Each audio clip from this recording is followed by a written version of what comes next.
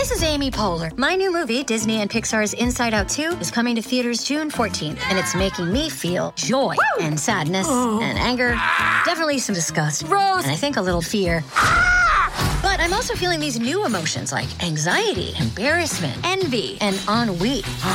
It's what you call the boredom. Okay, that one was weird. It's going to be the feel everything movie of the summer. Disney and Pixar's Inside Out 2, rated PG. Parental guidance suggested. Only in theaters June 14th. Get tickets now. If you've got a thirst for knowledge that never quits, Brightside Podcasts are just what you need. Whether you're into recent discoveries, space exploration, true stories, or useful tips for self-improvement, psychology, gadgets, or just your day-to-day routine, there's something for everyone. Okay, it's 6 a.m. Alarm, shower, coffee, office. You answer emails, type a program, write, build, design, make calls. Finally, lunch. Do you have time today? Nope, gonna skip it again. Tight deadline on that report. It's already dark outside when you head home and fall into bed, exhausted. You close your eyes and the alarm clock rings again. Whoa, boy. Work has become our existence. You'll spend 1/3 of your life doing it, though that statistic is probably higher for many. Overtime, late nights at the office, canceled weekend plans with friends, and forgotten birthday wishes because work consumed your thoughts, your days off, even your vacations. But what if we take it all away? What if all the jobs just vanished one day? You're not shocked out of dreamland from a screeching alarm. You wake up simply because you're well rested. The weather is beautiful outside the window. You're not in a hurry. You don't need to do a single thing right now. Well, other than get a good hearty breakfast in you. Sure is a nice day to ride your bike around town, and that's what you do. People around you are happy and friendly. The birds are singing. This is the life. You ride to the park, sit on the grass, and call your mom. You chat for hours. You have all the time in the world. Why, sure, you'll come visit her this weekend. You eventually end the call, head back home, and invite your friends over. Marley, Susan, Kevin, you haven't seen them in months. Of course, they came straight away since they're not busy with work either. The get-together doesn't end as it always does, everyone heading home early because they have to get up for work tomorrow. In fact, the whole city is celebrating this newfound freedom. The joyful crowded streets are proof of that. The fun continues late into the night, but then reality comes crashing down on your utopian dream. You wake up, but when you go to scroll through your social media feed, you see there's no internet or signal. No biggie, you think. You go to take a shower, but there's no water. It's fine, I'll just double up on the deodorant and cologne. You want to make coffee and some eggs, but none of your kitchen appliances work. No electric or gas. Well, I don't need coffee anyway. I got enough sleep.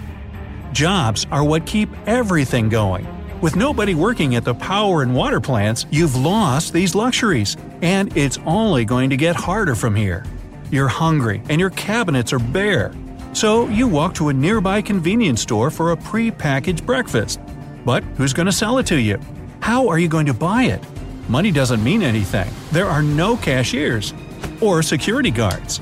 The trip to the store turns out to be a hard adventure since people are helping themselves to everything on the shelves. You somehow manage to grab a few boxes of cereal and a frozen pizza. Better grab some drinking water too. People are having a tough time. They're already tired of the extended vacation and don't know what to do. They're looking for a job, any job for anybody. Do you need your car washed, house cleaned? You name it, they'll do it, as long as it passes the time. But people will cease to be bored sooner or later because they'll have to search for food, and they'll look anywhere. You return home and notice your front door is open. There's nobody inside now, but the place is ransacked. If you thought your kitchen cabinets were bare before, now they're totally empty. And the pantry. You start to call the police. Oh yeah, the phone doesn't work. And the police don't exist anymore.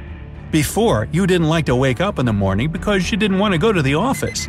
But now, you're afraid to wake up because you don't know what the day brings.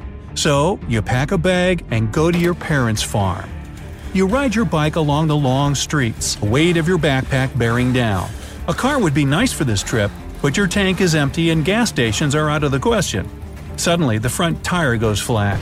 As soon as you stop, dozens of people surround you. They offer you help in every form. I'll replace the wheel for just a couple of apples. Bike chain problems? I have oil to trade. I have a pump. The wheel will be like new. They surround you like zombies.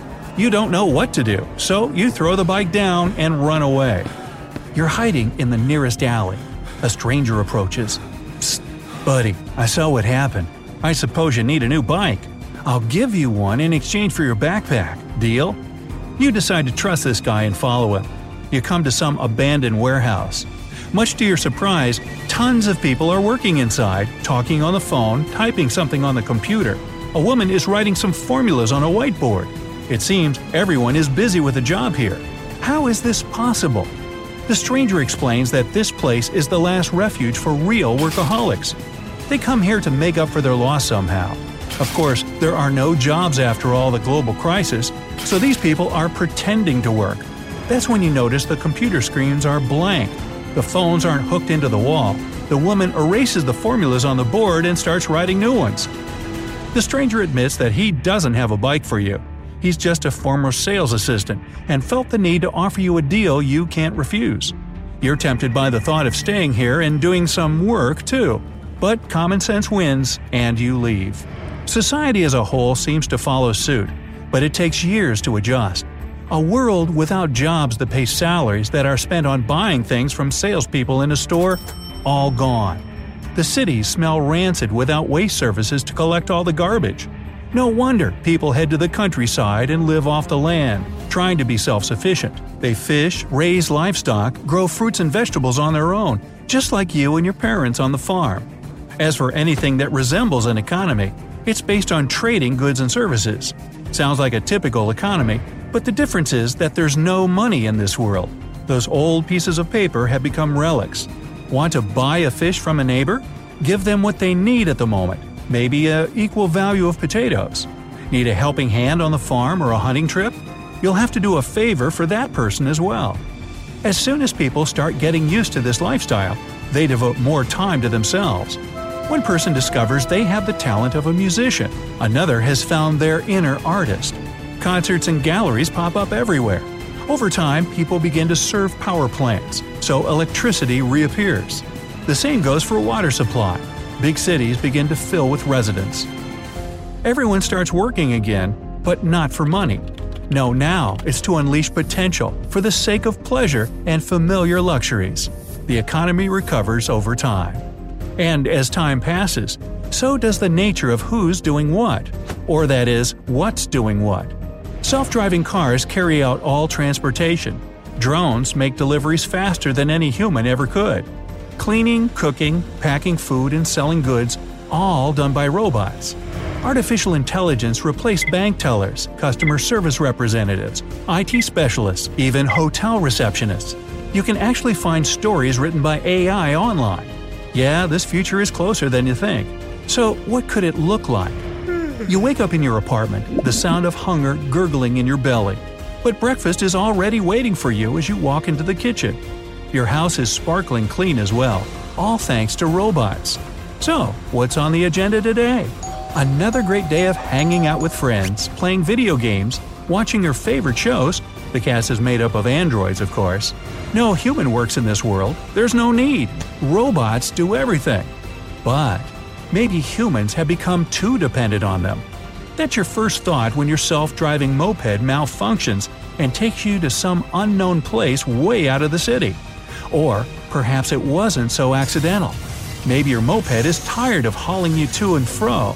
What if it started to think for itself? There could come a day when robots realize humans no longer run the world. So what's the point in serving them?